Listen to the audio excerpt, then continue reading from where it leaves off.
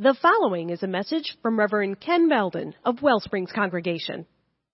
There is in the Jewish tradition practice called midrash, which is a way of analyzing the sacred scriptures, the Torah and the other Jewish scriptures, that kind of draws out the meaning within them. It's a hundreds of years old practice, a couple thousand years almost. And it's the rabbis engaging with the text in a way that they're kind of reading in the spaces, what's not said, and drawing forth from that well of meaning of what has not been mentioned already. So one of my favorite midrash is actually a feminist midrash that's relatively recent. Some of you know the story of the binding of Isaac. In that story, it's when Abraham is commanded to sacrifice his only son, Isaac. It's one of the most troubling stories in the entire biblical passage, and there are many of them.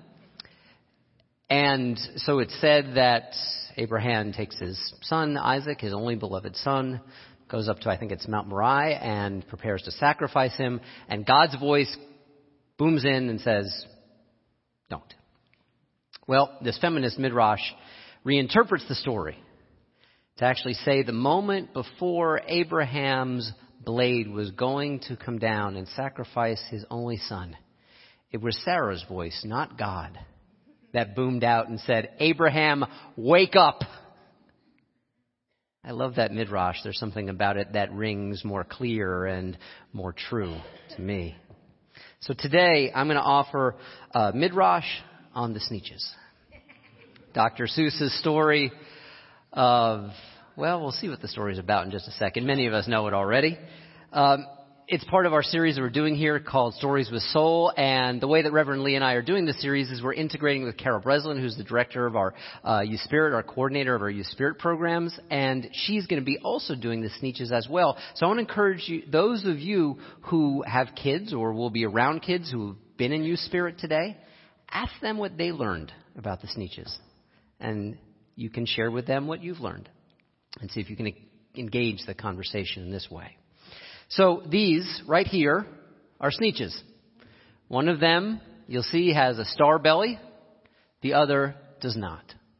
One is, well, we can't quite call them, this particular Sneetch, happy. Maybe arrogant is more like it. And the other Sneetch really looks glum and depressed. Now, the star-bellied Sneetches had bellies with stars, but the plain-bellied Sneetches had none upon theirs. No stars on their bellies, no stars upon theirs. Now, those stars weren't so big. They were really quite small. You would think such a thing wouldn't matter at all.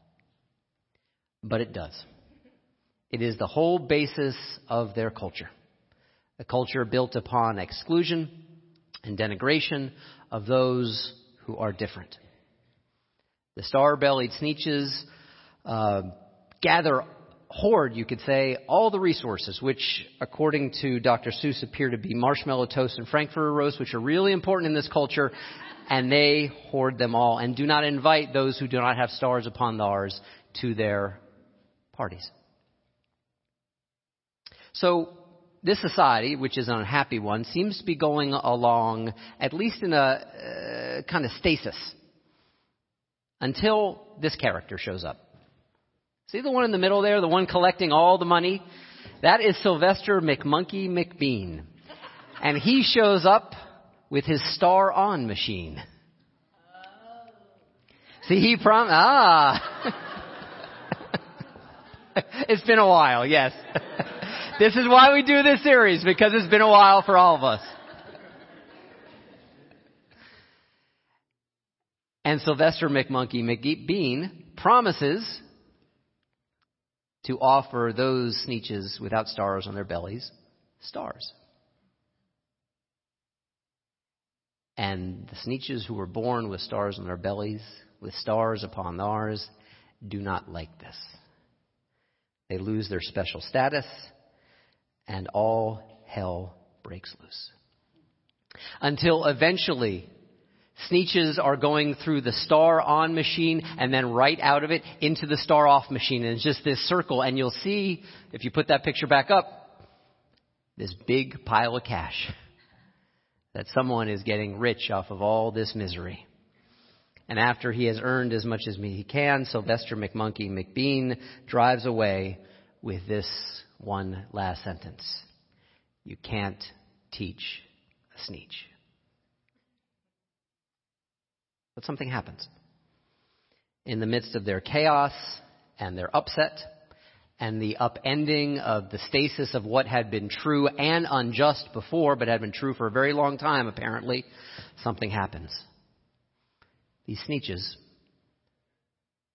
stars on, stars off, stars on their back, 3 stars on their belly, no stars at all, stars on their butt, all stars, no stars, they reconcile with each other. What happens? This is where the Midrash helps. How could they possibly reconcile with each other? They embraced the chaos. They embraced how crazy-making their system was. They finally got to know it. And here's the thing. Those without stars upon theirs were miserable for a long time under this system. It was only when those who thought they were at the top, who thought they were the norm and the standard, and those who had all the power, really engaged how crazy-making this was, that they could wake up to how it exhausted all of them. And then they could change. So I have a confession to make. I have been trained. I have been raised. I have been educated in this culture as a star-bellied Sneetch. I'm white. I grew up affluent. My expression of gender matches the biological sex that I was born as. I'm heterosexual. I am in so many ways a star-bellied Sneetch. In other ways, I'm not. I'm a person in recovery. I'm a person who has struggled with mental health and mental illness. I'm a person who grew up outside of the dominant religion in this country, which is Christianity. In many important ways, though, according to the dominant identities and ideologies of this culture, I am very much a star-bellied Sneetch. That is the lens I bring to this midrash, to this interpretation today, and particularly to this moment of being alive. See, because there is an awful lot of chaos in our world. And there are those who would say, particularly those star-bellied Sneetches, a lot of people like me who are not committed to at least trying to wake up, who would say it is the chaos caused by those who are talking about the stuff we don't want to talk about. But that is not the case at all. The chaos is simply caused, I believe, by what happens when unsustainable systems built upon cruelty and exclusion start to recognize that they are, in fact, unsustainable. One of the reasons that I am preaching on the Sneetches today is because I have been invited to, many Unitarian Universalist congregations have been invited to, by people of color within our faith tradition. See, some of you might know, if you've been paying attention, it even wound up in the Washington Post, that there has been, some would say a controversy, some other folks would say just a moment of revelation, that our hiring practices at the denominational level, especially for an association of congregations that aspires towards anti-racism and anti-oppression, that we have not been living out our faith or our values on that level, because too often the hires at the denominational level have reflected, well, for the purposes of this message, star-bellied Sneetch values. And I got to tell you, there's always a tendency when you've lived inside of star-bellied Sneetch life to want to pretend that there's no problem, that this is just a blip. But in fact, the biggest problem with our world and the essence of privilege itself is pretending that there's no problem. And so actually, I don't think today or this moment in Unitarian Universalism or this moment in our world, because Unitarian Universalism is part of the larger culture, we're not separate from it. I don't think what's happening is a controversy right now. I think it's an opportunity. Because what I have heard, and I've tried to listen from people of color within this tradition, is multiple stories of exclusion, of marginalization, a feeling that their voices are not heard and have not been valued. I'll offer you just one example. A colleague of mine whose name is not a traditionally Anglo name, who told repeated stories when she was serving in a congregation of letting the congregation know how she would like her name to be pronounced, and hearing the congregation get it wrong over and over and over again, including one person who told my colleague explicitly, "No, that's too difficult. I'm going to pronounce your name the way I want to." These stories are uncomfortable to face. But again, the biggest problem is pretending that there's no problem. Some might wish to say, especially those of us who are star-bellied Sneetches in a variety of ways, around race, around class, around sexual orientation, around gender expression, around neurocognitive capacity, around physical ability or disability, that, this feels so hard. This feels so difficult to do this work. Or, this is a common one, I'm a good person. I have good intentions. Or, this is a big one as well, this work makes me feel guilty, and so I want to avoid it.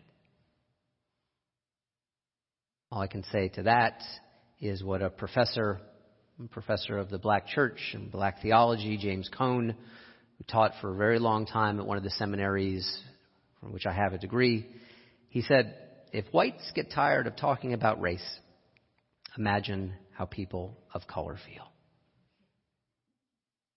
So that's this moment. That's the midrash. That actually helps the Sneetches wake up and heal and reconcile with each other. They don't get to reconciliation without first embracing the chaos of their culture. Some of you have heard me tell a story from my first congregation that has left a lasting impact on me, much more so than it did in the moment. But this was 15, maybe 16 years ago. And there was a guy in the congregation, good guy, good person, who whenever we would wade into controversial matters, could be about race or gender, or the late 90s, sexual orientation, we could be talking about the budget. This fellow would say, I'm not comfortable with this. And the whole conversation would shut down. Now, I was in one of these meetings. I actually think it was a budget meeting, and those of you who know me know how much I love dealing with congregational budgets. So I was already feeling really comfortable, right? And I said without anger, but pretty firmly and pretty directly, when did we promise each other comfort? Too often that is the ultimate star-bellied Sneetch value, that we're supposed to be comfortable. That defensiveness that so many of us can hear in our voices when we start to feel guilty, or we start to say, but I'm a good person. I heard this a few years ago on social media when I think it was after the atrocity, the shooting in California, I believe in, not Sacramento, Santa Barbara. And women started to come forward and tell their stories of sexual assault and sexual harassment. And so often the response, and those of us who identify male, was, not all men, not me. That's a way of shutting down the conversation, rather than listening, which if we in any ways are star-bellied Sneetches is incredibly important. Recently we had a group here at Wellsprings, a group that I have heard from a whole bunch of different people was really powerful and transformative. It was called Waking Up White. It was about a book of that same title, about people recognizing all the ways in which whiteness, about having white skin confers privilege and a sense of superiority and a sense of supremacy. And one of the people in this group, I asked them in preparing for this message to share their experience with me so I could share it with all of you. One of the people in this group was asked a question that first night, so are you white? And their first response was yes. Oh, but not that. T-H-A-T, not that kind of white person. Not the racist, hateful kind. But here's the thing. At the same time that this person recognized their need to differentiate themselves, they were trying to call attention to how good they were. And somehow they weren't bound up in the system that is so painful for all of us, but in very different ways. This is a really challenging teaching that we see in all kinds of ways in our society right now. the idea that we are isolated individuals, only to look out for ourselves. In fact, it's really dominant in our political discourse right now. Some of you remember who Margaret Thatcher was. At one point, she was saying and critiquing people who were critiquing the system, the economic system. And she said, they are casting their problems at society. And she actually said these words, folks. You can look this up. And there's no such thing as society. There are individual men and individual women, and there are families. But that is a very limited view of who we are as human beings. In fact, this is one of the things that happened in the Waking Up White group, in which one of the members of that group reflected on her own experiences growing up as dirt poor with deeply bigoted parents. The family was able to climb out of poverty. And one of the things she read in the book provided an explanation for that. The only capitalized, the only reason that my family escaped this life of poverty was that my dad used the GI Bill to buy us a modest house in a newly built suburban development when he got out of World War II. We would never, all caps, have been able to buy this house without that help. And I know now if I had not been born white, my family would have continued to live in the established cycle of poverty. See, the GI Bill was not open to non-white people. Neither, by the way, was Social Security when it was first passed as well, too. These are the things they don't tell us. These are the things we have to be responsible for learning, especially if we claim star-bellied Sneetch status and want to wake up. There is society, there is culture, and it impacts us all. There was a special on PBS a couple of decades ago. I took a look at research from neonatologists. Neonatologists, I may be mispronouncing that word. They take a look at low birth weight in children and babies. And they take a look at premature births. One of the things that these neonatologists based in Chicago found, and you can look this up, look it up on PBS, I think it's called When the Bow Breaks is the story, is that black women have much higher rates of low birth weight and premature babies. And it doesn't even have anything to do with social economic status. It actually obtains at the level for African American women who've gone to college, who have all the access and all the resources that we associate with class privilege.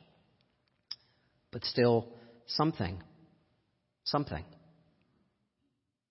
was causing many, not all, of course, we're talking in the aggregate, their babies to be born low birth weight or premature, much more than researchers would suspect. Now, here's the thing with scientific studies. Can't draw exact conclusions.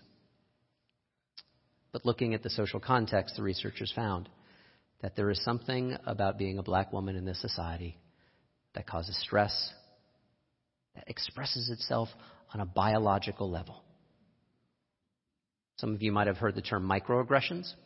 It's one of those words that those people who are star-bellied Sneetches and want to maintain their star-bellied status and don't want to pay attention to stuff, they would say, microaggressions. The questioning of someone's credentials, the following someone of a certain color around a store. Snowflakes do that. Heard that term, snowflakes? Social justice warriors, the politically correct. Well, imagine generation upon generation, and don't imagine it because it's happened, and it is happening. The stress this takes upon bodies is real. It has nothing to do with political correctness. It has to do to recognizing that there is a society and there is a culture. Just later this month, or coming up later this month, we're going to celebrate Memorial Day, right? And that's a sacred day for many of us as we recognize those from the past who have given their lives in service to this country militarily. But the thing is, we don't get to claim the good things about the past without claiming all of the past. And part of that past is what white supremacy still does to us. Especially those of us who are star-bellied Sneetches, if we want to wake up. This is the moment when we hear studies like this, we don't have to dismiss it. We don't have to look for outs. We can get curious. We can listen. We can start to pay attention to the catastrophic, still present effects of multi-generational trauma. Because that's what this is. Trauma. This is one of the things from the Waking Up White group that one of the participants said, I have such a greater understanding now of how we got to where we are today, and it is frustrating and maddening, and it is heartbreaking, to say the least. To use two terms that are often juxtaposed with each other, but I believe absolutely belong with each other, spiritually speaking. The only way we get the grace, all of us, the only way we get the grace of new freedom and reconciliation, like the Sneetches got somehow really quickly. We don't get it that quickly, obviously. The only way we get the grace of new freedom is by waking up to the full realization of our collective karma. Some of you know who this is, if you put up that photo. Ta-Nehisi Coates. I've quoted from him probably more than any other single writer over the last year and a half. That is him with his son, Samori, when Samori was 15. And Ta-Nehisi Coates' book, for which he has gotten so much justifiable notice, is Between the World and Me, in which he writes to his son about all of his fears, his concerns, about what it is to be a black body, what it is to be a marginalized body in this culture.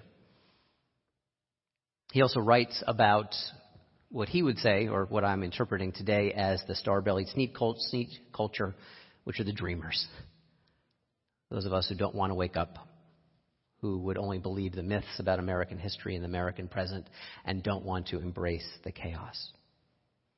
So I thought of Ta-Nehisi Coates this past week, because he wrote this to his 15-year-old son, when I hope all of us saw and at least stopped for a moment, if not wept tears, over this face. Jordan Edwards, 15 years old, murdered because of this crazy-making system, like so many others. If we want reconciliation, not cheap grace, there was no way around this young man's life and his death. If we want to wake up, especially if we are star-bellied sneak status in any way, love costs us. And this is an act of love to wake up. Reverend Lee, last week in her message, quoting Pope Francis, quoting Mother Teresa, talked about a quote of Mother Teresa's that said, love on a certain level really does cost us. It costs us our easy consciences. It costs us not believing myths or letting go of myths about equality under the law. I'm not talking guilt. I'm asking us to embrace heartbreak so that love might pour forth from the broken places within us. And we might trust something deeper than just what the culture tells us about who counts and who does not. So what I'm going to share with you right now is something I share with hesitance. Not because I am ashamed of it, but actually because I am proud of it. And I'm sharing it with you with hesitance because I screw up all the time as a person who has star-bellied Sneetch status within the society. I screw up all the time. I react out of guilt. I react out of defensiveness. And here's one place where I didn't.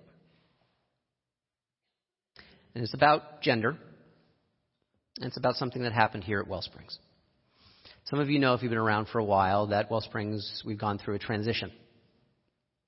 I used to be the lead minister. Lee used to be assistant minister. And a year ago, we were moving towards a new form of co-ministry in which we would both be 3/4 time in a co-ministry of equals and moving away from the prior CEO model that we had here, and I was the CEO. Again, if you've been around for a while, you know that I was ready to move on from that role, and I believe the congregation was more than ready for me to move on from that role. The board asked me as outgoing lead minister, we had to take a look at next year's budget. And although this was their choice to make, and it is their choice to make, what was my request to be paid coming up within the new co-ministry system. Now, there's a fair case to be made that I've been here longer, and I have more time in the ministry that Reverend Lee did, and I've got fewer earning years in front of me than Reverend Lee does. And I really had to search my conscience. What mattered to me? And I requested pretty strongly of the board that if this was going to be a co-ministry, a ministry of equals, with equal authority, that it was essential to me that Reverend Lee and I be paid the same. This has absolutely nothing to do with how much I think of Reverend Lee, and I think greatly of her. It has nothing to do with me being nice or me being kind or me wanting to get a gender ally cookie. This has to do with the fact of what I trust. And yes, it has cost me. Not a ton of money. We don't pay us that much. It's the truth, folks. You don't try to pay us badly either. It's just not that much.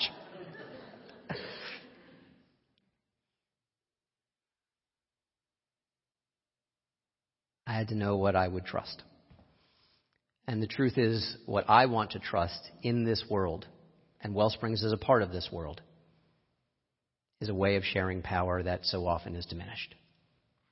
And I got to tell you, my ego, my recovering star-bellied Sneetch ego wrestled with this. My dad was an executive. Even as I was unhappy in the executive role here at Wellsprings for a decent amount of time, even if we did great ministry together during those years, and we did, and I did, I was pretty unhappy in it. But you know, the ego's a clingy thing. And I had to decide what I trusted more. And that was the way I could express it. And I think the board made the right decision, and Reverend Lee and I are paid the same package. To move against any of us, the dominant group model of ego and self and specialness, the poisons that poison our culture so deeply, it means finding something else to trust. I trust universalism. This is how I teach universalism, the basics of it, that there is a love so special that none of us need to be special to be loved. I don't think there's anything more countercultural than that in this culture that wants to make us and treats us as in-groups and out-groups depending upon all kinds of different ways of stars and the faults in those star systems. And so, yes, to trust universalism is a letting go. But it's also an embracing and a being embraced. And I want to turn to the final quote from the Waking Up White group, in which they were talking about hearing another spiritual community working with this book, Waking Up White, who rejected working with it. They dismissed it as just trying to make them feel guilty, and so they didn't engage. But this person, reflecting upon the other people in their group, said, witnessing and experiencing feelings of regret, embarrassment, guilt, and remorse, and, here's the word I want to underline, redemption, was awesome. The biggest trouble for so many of us is pretending that there is no trouble. Exactly as I say, every memorial service and funeral service that I do, we're not here today for closure. Acceptance, an opening of the truth of this person's life, acceptance and opening to the truth of the whole of this culture, not closure, but acceptance. This is how the Sneetches got to reconciliation. We are taking longer, but still we can use them as an aspiration. This work of facing all the stuff, especially if we struggle or want to turn away, this is where the redemption, which is just another word for wholeness, lies. It is also the exact work that keeps this community from merely being a club, a social club. We're not. We're not a club. We're not a family. We are a spiritual community. And the best thing we can offer to each other, and I believe to the world, is not comfort, but healing. Amen. May you live in blessing. Pray with me.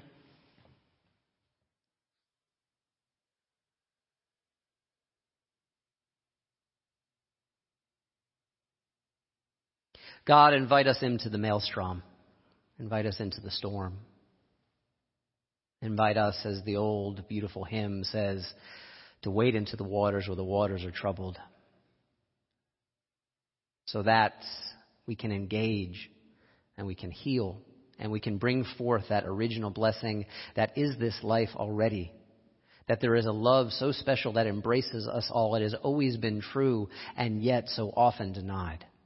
May we live into that truth together here, to vow to do this work together here, to embrace our challenges, to embrace our differences, to embrace our pains together here. This work isn't for anyone else. It's for us. It is for everyone. May we lift up and engage our part of it. Amen. If you enjoyed this message and would like to support the mission of Wellsprings, go to our website, wellspringsuu.org. That's Wellsprings, the letters uu.org.